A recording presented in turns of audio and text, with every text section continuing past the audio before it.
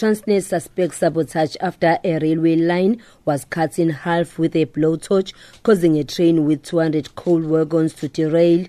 The Mpumalanga to Richards Bay Freight Coal Line is one of the key rail networks linking Africa's coal hub with the rest of the country and the world.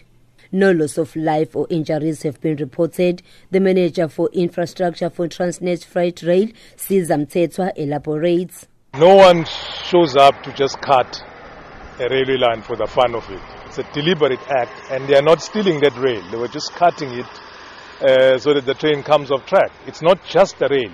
There's a couple of clamps, Penrose springs as well, that they removed, hoping if this fails to derail a train, that should not fail. So it's a deliberate act, and it affects the economy. Engineers and maintenance crews are currently busy on site, re-railing the wagons and repairing the damaged line. At least one line has been reopened. Authorities are hopeful they will soon reopen another line.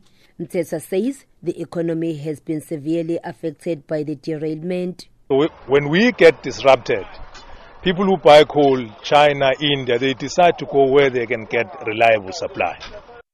We get affected as South Africa. So it means we get to produce less, we get to sell less, we get to earn less as a country. The money that we need the most for the country. Transnet is working with law enforcement officials to track down those behind the incident that resulted in the closure of the line, with losses of revenue of over 1 billion rand to the GDP. I'm Fanele Mhlongo in Tseleni, Richards Bay.